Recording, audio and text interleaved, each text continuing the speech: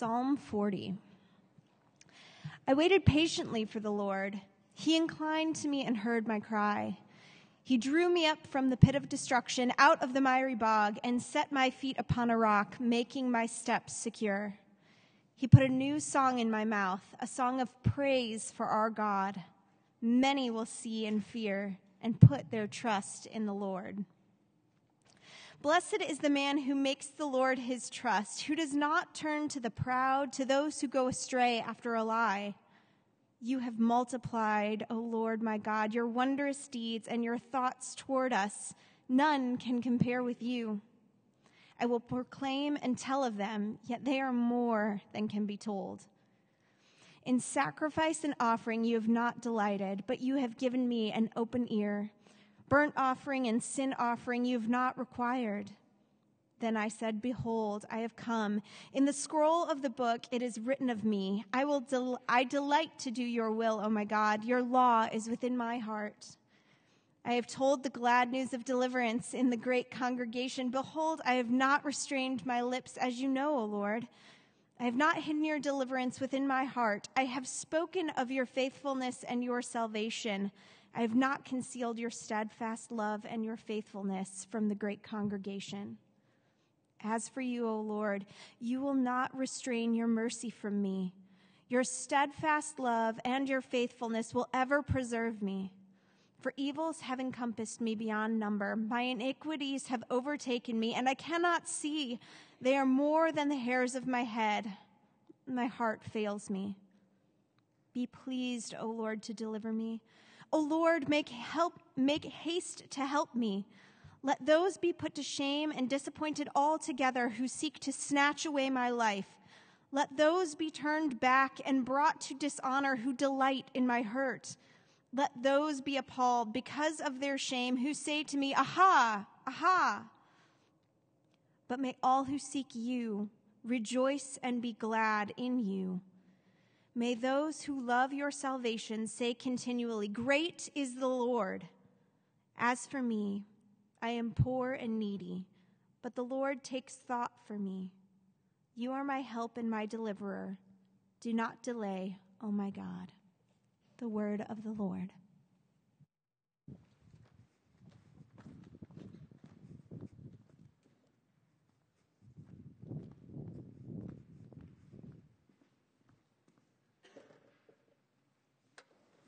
Well, good morning.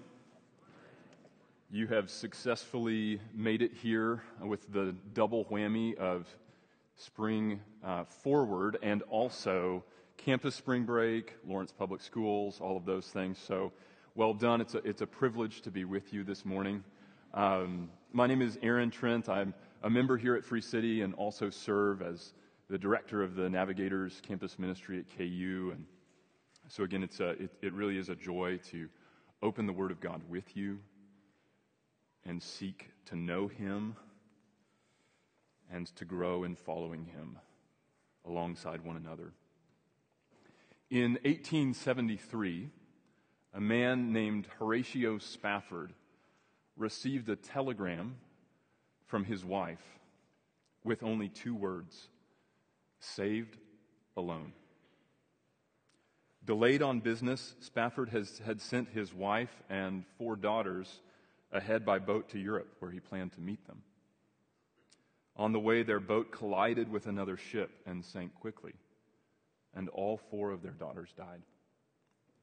Prior to this horrific incident, during the previous 3 years, their son had died, and their business had been ruined in the Great Chicago Fire. And as Spafford traveled to Europe to meet with his grieving wife, he wrote the following song as his ship passed close by the spot where his daughters had died. When peace like a river attendeth my way, when sorrows like sea billows roll, whatever my lot, thou hast taught me to say, it is well with my soul. Though Satan should buffet, though trials should come, let this blessed assurance control that Christ has regarded my helpless estate and has shed his own blood for my soul. My sin, oh, the bliss of this glorious thought. My sin, not in part, but the whole, is nailed to the cross, and I bear it no more. Praise the Lord. Praise the Lord, O my soul. For me, be it Christ hence to live. If Jordan above me shall roll, no pang shall be mine, for in death as in life, thou wilt whisper thy peace to my soul. But Lord, 'tis for thee, for thy coming we wait. The sky, not the grave, is our goal. O trump of the angel, O voice of the Lord, blessed hope, blessed rest of my soul. And Lord, haste the day when my faith shall be sight. The clouds be rolled back as a scroll. The trump shall resound, and the Lord shall descend. Even so, it is well with my soul. Spafford penned those words near the spot his daughters died. That was his song, fixed on the glory of the gospel of Jesus Christ, that gave rootedness, that gave ballast in the midst of deep grief and suffering. And since then, those words, that song, has resounded forth, and God has used that along many other songs to encourage, to focus, to give perseverance and endurance to others, crying out to God for their own deliverance, that lifted their eyes as his eyes were to Jesus, to his finished work on the cross, to the sin-bearing substitute. Right? And the question is for you and for me, do you have such a song? Do you have a song to cling to in the midst of those moments when you find yourself, as David did, sunk deep in a miry bog, helpless and needy? Do you have a song that you can sing that will lead you to continue to seek the Lord, that will keep you serving, trusting, leaning into Him? And Psalm 40 points us in that way and gives us such a song.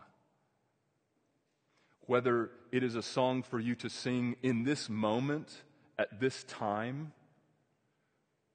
whether it's an illness of a family member, it's a diagnosis of cancer, it's the struggle in infertility and the longing for a baby, it's the uncertainty having sought and pursued the job you thought you would get and are waiting still for employment. Psalm 40 gives us that song, lifting our eyes to see Jesus in all of His glory and encouraging us to continue with Him. In short, I think we could summarize this psalm and say this, that God's deliverance, most centrally in the gospel of Jesus Christ, trains our affections and causes them to go public, both in a surrendered life and in verbal proclamation. We sing of all that God is and has done. And that singing, that rootedness in the gospel positions us to cry out to God with dependent trust, aiming at His glory among all peoples in my next moment of need. Let's pray and we'll get going. Father, we hear this song that Horatio Spafford wrote. We hear this song that David wrote. And it draws us in. It draws us in to know You, to trust You, to sing of You, that we might hold fast and endure. It reminds us of who You are, and prepares us for the next moment of great need when we are pushed and compelled to cry again. And so, Lord, help us. Help us to see Jesus more and more clearly. Help us to savor him more and more dearly, to seek him and to hold fast to him. God, help us in this time. Open our eyes to see Jesus through your word. Amen. Well, as we come to Psalm 40, there are a few things that help situate us in this psalm. The first is just that we have been working our way ever so slowly through the Psalms in interim periods when we are maybe stepping back for a week or two, or we're in the midst of a break between other series. And so in some ways that makes it challenging for us, because at this point we have to reach back to, I believe, somewhere around August and try to reference what was going on in Psalms 37 and 38 and 39. One of the main themes in these Psalms is the theme of waiting, of sitting and looking to God, crying out to him and wondering, trusting, anticipating his response. In Psalm 37, we have waiting, as it were, described, promises of rootedness and establishment, but not seeing that waiting come to fruition. In 38 and 39, we have cries, but again, no picture of immediate deliverance, left wondering and waiting for God's answer. Here in Psalm 40, we get a picture of David's reflections on God's answer.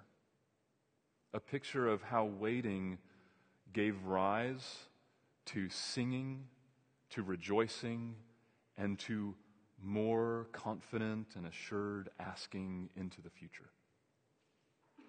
If I were to break out this passage into an outline, here is what I would do and I guess have done, and that then gives us some direction for where we're going. So, in essence, this psalm is broken into two main parts. It's bookended actually in verse 1 and verse 17 by just an appeal, a personal appeal. And I think that encourages me, and it should encourage you too, that this psalm is deeply personal. It is a cry of one person to God for deliverance, and that deliverance having been given, at the end of the psalm, a humble request for God's present deliverance again.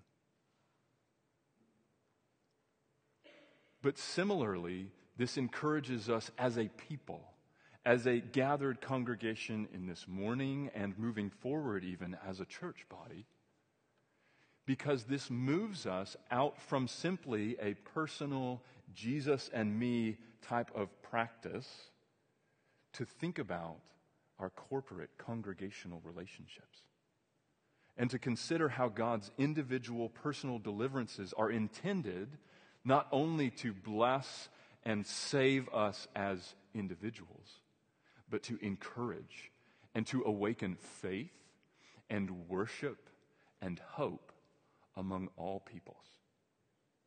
So this presses us in our culture that so values our autonomy and individualism to consider not only, God, help me in this moment, but then, God, how has your help and deliverance, how might it bless and serve those around me? Verses 1 to 10 are reflective. We might summarize it as simply saying joyful reflection on God's deliverance. And underneath those 10 verses, we frame those in four sections that we'll look at together. And then verses 11 to 17, strangely in its order, lead us into a confident request for God's deliverance. Strange that we would first reflect on his deliverance and then ask for it. It seems like it would be more rightly ordered the other way around. But we'll see exactly why David intends to do this as we move into that second section. And then that second section moves us into an honest assessment of that new need. And then the particular requests that give rise from that new need. So first, verses 1 to 10, joyful reflection on God's deliverance. Verses 1 to 3, David gives a personal account of deliverance. This is his testimony of God's working in his life. I waited patiently for the Lord. He inclined to me and heard my cry. He drew me up from the pit of destruction, out of the miry bog, and set my feet upon a rock, making my steps secure. He put a new song in my mouth, a song of praise to our God. Many will see and fear and put their trust in the Lord. Let's think of the setting of this reflection. David looks back at a moment in time that he would describe as being in the pit of destruction. This is not simply a pit of discomfort, but one headed toward complete and total destruction. He describes it as a miry bog. If you've ever found yourself in deep mud, to the point that when you try to move and maybe even to step, you find yourself, instead of stepping out, moving down. This sense of being helpless, anything you try to do only seems to drive you deeper into what is stuck and sticking rather than drawing out from. David acknowledges his need. He is, again, stuck and helpless. And we don't know exactly what David was dealing with. And perhaps that is a good thing for us, so that we are able to take what we see here and then move beyond it. To apply this same sense of stuckness to our own lives. But whatever that might be, God has drawn him up. But again, here he is, stuck in this place of impending destruction, and he cries out to God. God, help me. Deliver me. He acknowledges his helplessness, looks beyond himself to one who will come to save. And it says then, God inclined. He leaned in, as one would do who might kneel down to scoop up a crying child. God moves toward David. But before he moves toward him, David describes that interim period between crying out and God's deliverance as one of waiting. As one of waiting with patience and with perseverance. I think oftentimes when at least I hear the word waiting, it seems passive. Perhaps even to the degree of fatalistic. Well, I've cried out and I'm not sure what else to do, and so I guess I'll just sit around waiting. But the idea of waiting, especially in the Psalms but throughout the Scriptures, is something much more than that. Waiting is something of activity. It's a sense of active anticipation, of trusting hope, that I have cried and I will wait here because I know to whom I have cried. I trust him. He will deliver me. And so this waiting is not one of leaning back, but one of leaning in. An active anticipation, one that actually moves us into a place of perseverance and patience as we participate with God in his work right where we are. Again, in Psalm 37, which paints a picture of what this waiting looks like in the midst of fretting, in the midst of anxiety, the psalmist says, trust. Trust in the Lord and do good. Dwell in the land and befriend faithfulness. Words of active, dependent anticipation. I will engage here. I will look to the Lord because I know who He is. I trust Him. And in that interim period, however long it was, David looked. And God inclined to him. And God delivered him not only out of that pit of destruction, but he drew him up, out, and then set his feet on a firm place. The glory of not only being delivered from something, but brought into a place of peace and stability. But again, David does not stop there. It's not just a sense of personal gratitude for God's deliverance, but God does something more. He puts a new song in David's mouth, a song of praise to God, the one who has helped him, the one who has delivered him. And he says, in that song that is sung, many will see and they will fear. They will wonder. They will stand in awe of this God who has met David in his great need and has saved him.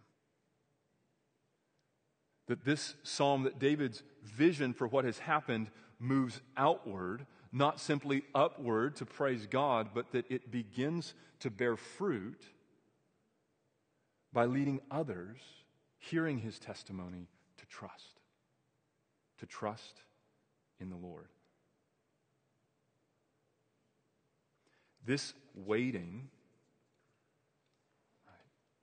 and this deliverance leads to the blessing of many. From verses 1 to 3, we move then into not just a personal testimony, but that of a broader principle, what you could say dependent wonder of deliverance. In moments where maybe even you have found yourself crying out to God in need of deliverance, in that point of sinking, a pit of destruction, a miry bog, it's hard to see far beyond just, God, help me in this moment. Deliver me. But it seems that now David, having been delivered, drawn out of this place of destruction into a place of stability and flourishing, now has the space and the perspective to draw out a principle that he wants all of us to see in this testimony. Blessed is the man who makes the Lord his trust, who does not turn to the proud, to those who go astray after a lie. You have multiplied, O Lord my God, your wondrous deeds and your thoughts toward us. None can compare with you. I will proclaim and tell of them, yet they are more than can be told. From that narrow need for God's deliverance, it's broadened now to see what God has done and to speak to those who are listening. Happy, flourishing are those who will trust God, this God, the one who delivers. Do not instead turn to the proud, who would look to themselves, who would trust in their own strength, or to the deceived, who would trust in a lie. But friends, instead, trust in the Lord. It is the place of flourishing, the place of blessing, the place of true and lasting happiness. And David goes on, again, not only to state that principle, but to move into a sense of wonder. He continues to reflect, given this one point of deliverance, to consider all that God has done. From a point of, in this moment, and perhaps you find yourself there right now. That all you can see is, God, help me, deliver me. And David reminds you, friend, trust in him. Remember all of his wonders. So many that we cannot number them, and we have not time to tell of them. David continues to remind those who would hear him of God's faithfulness, his trustworthiness as the one who delivers. And this stands in contrast again to those who would turn and trust in themselves.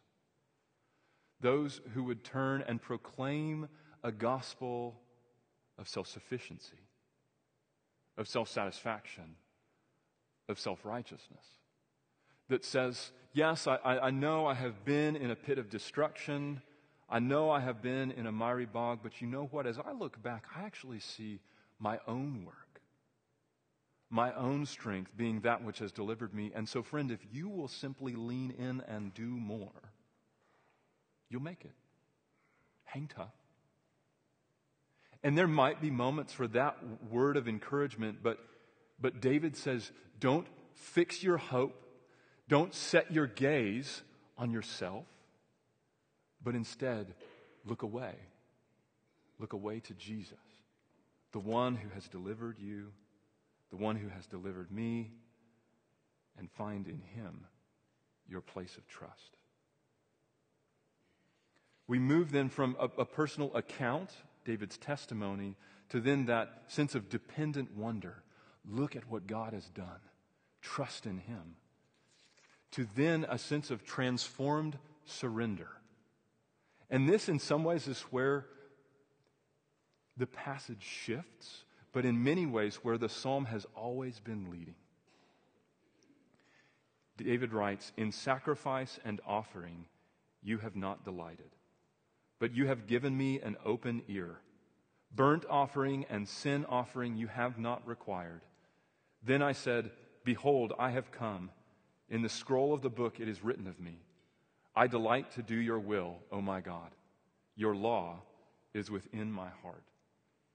You see, I think oftentimes in Psalm 40, we find ourselves at home in the first 5 verses. They make sense to us. This call for deliverance and the broader principle of the trustworthiness of God that encourages us as people to seek him. And then we get to verses 6, 7, and 8, and we think, what in the world is going on here? David has shifted, again, from testimony and wonder to now a sense of personal response that in some ways doesn't even seem to quite fit his own life. I think what is first happening here is that David is acknowledging that God's deliverance, his gracious movement to save and to draw him out, warrants a response. Not that he has or must work in order for God to deliver him, but he sees with wonder and awe that God in his grace, inclining to him in his moment of need, saves him. And that draws out a response for David. He acknowledges that the Old Testament system of sacrifices is something that it has been intended to reach all the way down to the heart. It's not simply enough, David acknowledges, to, given this deliverance, to bring an extra cow or a bull or a turtle dove to give thanks. But what God desires more than anything is David's heart and his life. That seeing the grace of God in his deliverance, that David would say, Lord, you've saved me. And now all that I am, all that I do, all that I think and feel and will, I bring to you. It's yours. Right? And in the midst of this is this weird phrase that of you have given me an open ear. Oftentimes, your Bibles will have a small footnote that give a bit more description to what this might be more literally translated as, and it's something along the lines of an ear or ears you have dug for me, which again we think, what? And one of the things that happens, right, in as we go from language to language is especially, I think, what's happening here is that the sense of idiom doesn't translate. So we might use terms of endearment in the English language that to another, if we were to translate directly, would sound like utter nonsense. My wife tells me, I don't know French, but she does, that in French, one of the terms of endearment is essentially my little cabbage. Right? And so you hear it already that when we've gone from French, which I oftentimes just sounds so sweet and alluring, but we translate it to English, and there's no way you can frame that to say, my little cabbage, right? It just doesn't translate. And so similarly here, I think that we're stuck trying to sort out what's happening here, even in this one phrase. And again, it seems that David is saying, God, you've done this. You're the one, having moved toward me and saved me, that has even dug an ear to hear your word, to behold you as the deliverer, my helper, my Savior, that I come to. You've done this. And so again, because of your grace toward me that is so unmerited, I have not earned this in the slightest, I come to you. But there's more going on in this section than just the question of what's going on with that weird phrase. The New Testament picks up this section in Hebrews. And the New Testament looks back, the writer of Hebrews looks back on Psalm 40 and sees David's testimony, David's instruction, David's submissive, surrendered response given all that God has done in saving him, and says, you know what? That was always a trajectory pointing ultimately toward Jesus. Listen in Hebrews 10. In these sacrifices, these are the sacrifices that David mentions in verses 6 and 7. In sacrifice and offering you have not delighted. He says this, in these sacrifices there is a reminder of sins every year, for it is impossible for the blood of bulls and goats to take away sins. The writer of Hebrews again is acknowledging this was always a temporary thing that God was doing, anticipating the finished and final work of Jesus. And it says this, consequently, when Christ came into the world, given the temporary nature of these sacrifices, when Christ came into the world, he said, sacrifices and offerings you have not desired, but a body you have prepared for me. In burnt offerings and sin offerings you have taken no pleasure. Then I said, behold, I have come to do your will, O God, as it is written of me in the scroll of the book. When he said, speaking of Jesus, you have neither desired nor taken pleasure in sacrifices and offerings and burnt offerings and sin offerings, these are offered according to the law. Then he added, behold, I have come to do your will. He does away with the first, that system of sacrifices, in order to establish the second. And by that will, we have been sanctified through the offering of the body of Jesus Christ once for all. That what is happening here is, again, that the writer of Hebrews looks back at Psalm 40 and sees a broader trajectory, what you might call multiple horizons, that speak first to David's experience, but then even more perfectly and greatly in Jesus, as the one who has come as the final, once-for-all sacrifice. And by that obedience, that finished work on the cross, we have been sanctified through that offering. The offering of the body of Jesus Christ, once for all. And lastly then, that moves us, if we were to even think of a third horizon, that in Psalm 40 we see David's deliverance and his transformed surrender. And we see that pointing to the perfect submission and surrender of Jesus, obeying the Father's will unto death, that then grips our own hearts as we think about our own salvation. Looking back, considering the mercies of God, Romans 12. That draws us in similarly to understand David's response, Jesus' response, and say, knowing what God has done for me, I offer myself to you as a sacrifice, a living one, to trust you, to follow you. All I am, all I have is yours. So David moves from a personal testimony to a dependent wonder to a transformed surrender, and then lastly in this section, though, congregational proclamation.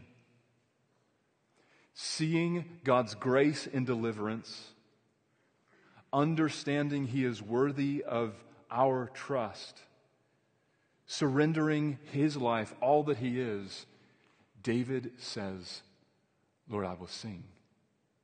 I have not forgotten what you have done, and so I will proclaim it. He writes, I have told the glad news of deliverance in the great congregation. Behold, I have not restrained my lips, as you know, O Lord. I have not hidden your deliverance within my heart. I have spoken of your faithfulness and your salvation. I have not concealed your steadfast love and your faithfulness from the great congregation. David grasps that this work of God is not intended to stay only with him, but it is one to be sung, one to be proclaimed, to be spoken, that others might hear, that others might be built up, and that in the speaking God would be glorified. You see, that's why we sing. That's why we sing when we gather and we sing. We, yes, are singing to praise God, but there is something about gathering and standing next to one another, especially on the days when it's hard just to drag yourself out of bed, let alone make it to gather with others. And it's hard in those moments even to utter a sound from your voice, to hear a brother or a sister in Christ sing words of praise that remind us of God's grace in Christ Jesus. And so, again, I wonder as we reach a halfway point of this psalm, do you have that song? Do you sing? Friends, will you sing? Seeing Christ, will you sing of all that He is, all that He has done? Parents, particularly, I plead with you, would you sing to your children? Would you allow them to see mommy or daddy worshiping God, singing to Him, but also proclaiming to them all that He is and has done? You see, again, in verses 1 to 10, we see three horizons that draw us in, that prepare us so importantly for that which is to come at the end of the psalm. First, David faithfully and joyfully recounts God's deliverance, surrenders himself fully to God as the only sensible action, proclaiming to the gathered people of God the steadfast, never-changing love of God. But then, along with the writer of Hebrews, given our place, looking back upon the cross and the writing of this psalm, we see Jesus along this Davidic trajectory perfectly embodying this posture of obedient surrender to God's will, fulfilling every messianic promise, doing all of God's will for the joy that was set before him, and he willingly suffers on a cross, trusting God to be his own deliverer. And God raised him from the dead on the third day, following his crucifixion, setting his feet upon sure eternal footing, giving him power and authority over all heaven and earth. And Jesus now gladly sets apart to God all of his brothers and sisters who hear his proclamation of good news and believe. But then third, in this horizon, as we look at this section of the psalm, we see that all who trust in Jesus behold our own great deliverance.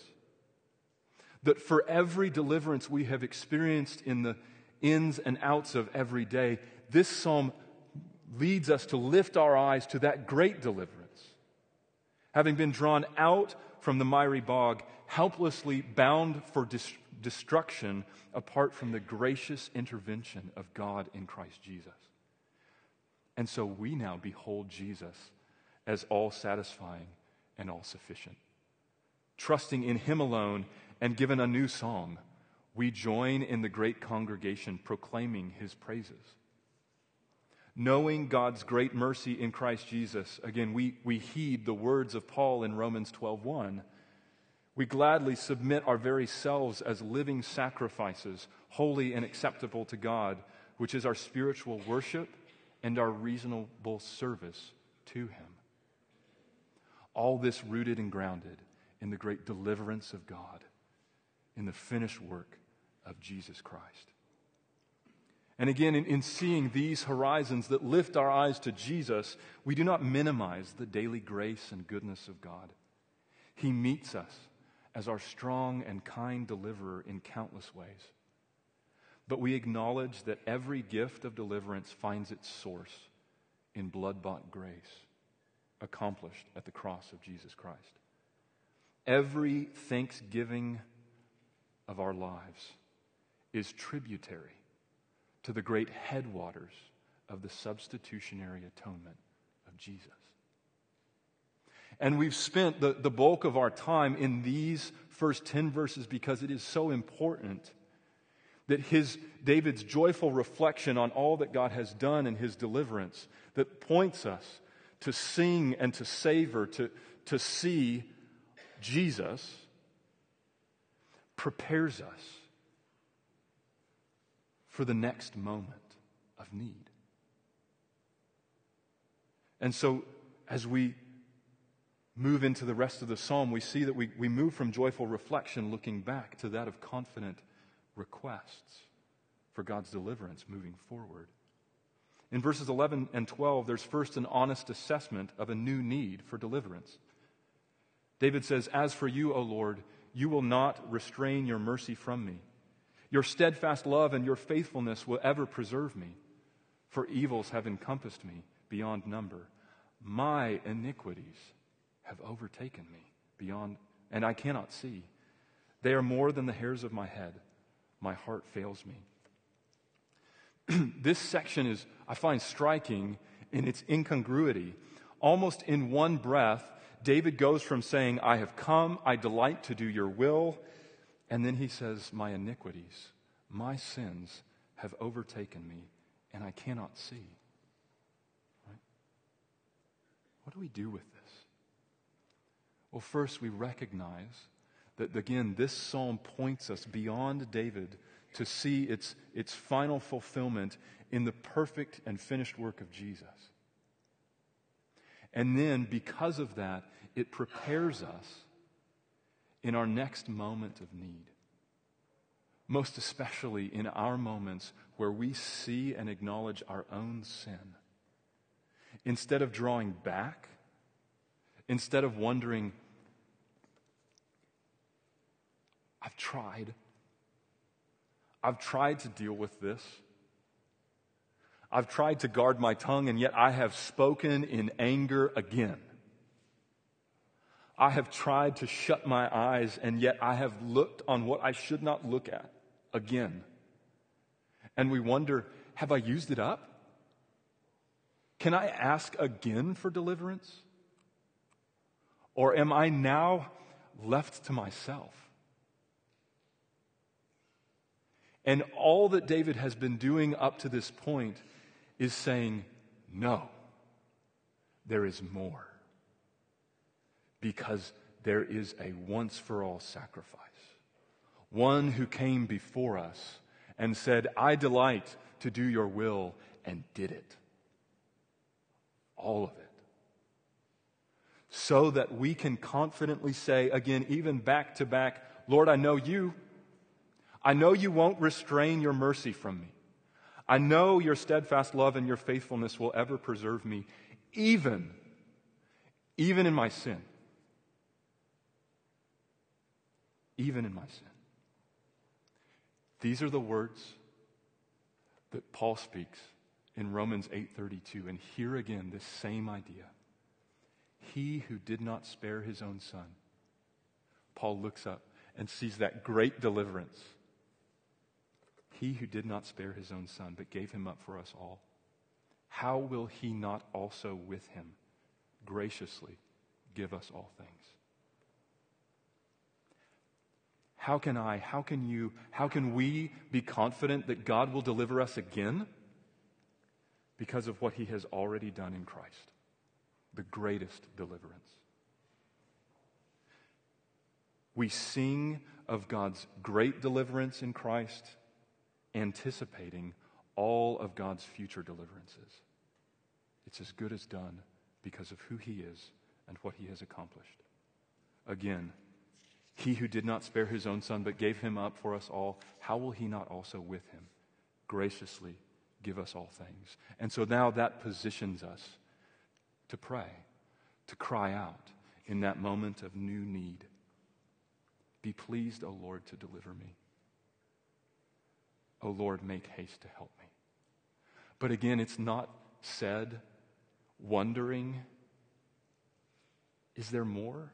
Is there enough? But confidently, be pleased, O Lord, to deliver me. O Lord, make haste to help me. And he trusts. Seeing the justice of God, he says, let those be put to shame and disappointed altogether who seek to snatch away my life. Let those be turned back and brought to dishonor who delight in my hurt. Let those be appalled because of their shame who say to me, aha, aha. You see, in this plea, and it seems in the midst of David's own sin that has overwhelmed him, others are piling on. They've been waiting for this moment. Yeah, we knew this would happen. And now let's get him. This is the perfect time. And David says, God, I know you're just. I know you're just, in fact, because of what you have done in your great deliverance. And so, God, would you turn all of the intentions of these enemies justly back on them? A personal plea. He deals with enemies. He deals with the congregation, and he says, but may all who seek you rejoice and be glad in you. May those who love your salvation say continually, great is the Lord. That his prayer and plea, again, is not fixed only or solely on himself, but he confidently knows this deliverance will result in praise and glory among many. And so he says, God, even as you meet me again, do it again. Honor your name. Would your will be done and your kingdom come? Would your name be hallowed and set apart, even as you draw near again to me? And in humility, David closes, as for me, I am poor and needy, but the Lord takes thought for me. You are my help and my deliverer. Do not delay, O my God. That this prayer, faced with a new need, overwhelmed by his own sin, was all rooted and grounded in his joyful reflection of what God had already done. And so we too now are equipped, both with a prayer and a song, to sing in the moment of need. Maybe that's this moment, this day, or God in his grace is now preparing you for that which is to come. And so we now are ready to pray and to sing for his glory, for others' good, with eyes fixed on Jesus, reflecting on all that he has done, all that he has bought for us in his gospel. In 2007, I left for a summer training program in May and left visiting my grandpa and grandma. While I was gone for about 2 months, I heard from my parents that my grandpa's health was rapidly declining. And at that same time, that summer, I had come across a beautiful hymn called "Be Still My Soul." And one of the verses there says, "Be still my soul when dearest friends depart, and all is darkened in the vale of tears. Then shalt thou better know his love, his heart, who comes to soothe thy sorrows and thy fears. Be still my soul, thy Jesus can repay. From his own fullness, all he takes away."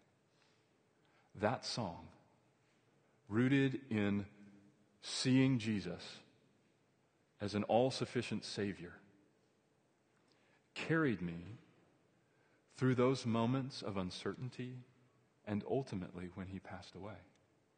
And it was those lyrics to that hymn that I shared with my family as we gathered around his graveside service. It was eyes fixed on a joyful reflection of all that God has done for me in Jesus and all that God is for me in Jesus that gave me words to sing a new song, to cry a new plea in that moment of need. Friends, what is your song? What is your plea? May it be rooted and fixed in your own joyful reflection on all that Jesus is and does for you, to the glory of God and to the good of many. And it is what we do in this meal that we celebrate each week that is the same thing. It's a reminder. It's a joyful reflection on God's deliverance through Christ for us. We take communion each week celebrating that fact. And as it were, preparing for all that is to come this week. We do not know it, but we do know Jesus. And we know his faithfulness and trustworthiness, that he has delivered us. And so we come and we tear a piece of bread off. It symbolizes his body broken for us. And we dip it in the cup, and it's grape juice in the glassware, wine in the stoneware, and we remember his shed blood. Again, seeing, savoring, as it were, all that Jesus has done for us, delivering us from our sin through his death on the cross. This meal, this communion is for all who trust and treasure Jesus. If that's not you, then we ask, would you not take this? Because it is one of reflection on all that God is for us in his deliverance in Christ, and anticipation that he will meet us again. But it may be that for some of you, whether you trust and treasure Jesus or do not, that another action would be to pray. And that back behind these curtains, there will be members of a prayer team who would be glad to, perhaps you find yourself in that pit, that place of a miry bog, and you need someone to pray for you. Someone else who is able to see more clearly beyond what is facing you in this moment, to ask God to meet you, to deliver you again, to remind you of all that Jesus is. I'll pray for us. Servers, you may come forward. Father, we hear again this song that Jesus has come, that Jesus saves, that Jesus is our great deliverer. Father, fix our eyes on him. Even in communion, prepare our hearts again to hold fast to you, to sing of you, to cry to you as your children, waiting and yet not without hope. In Jesus' name, amen.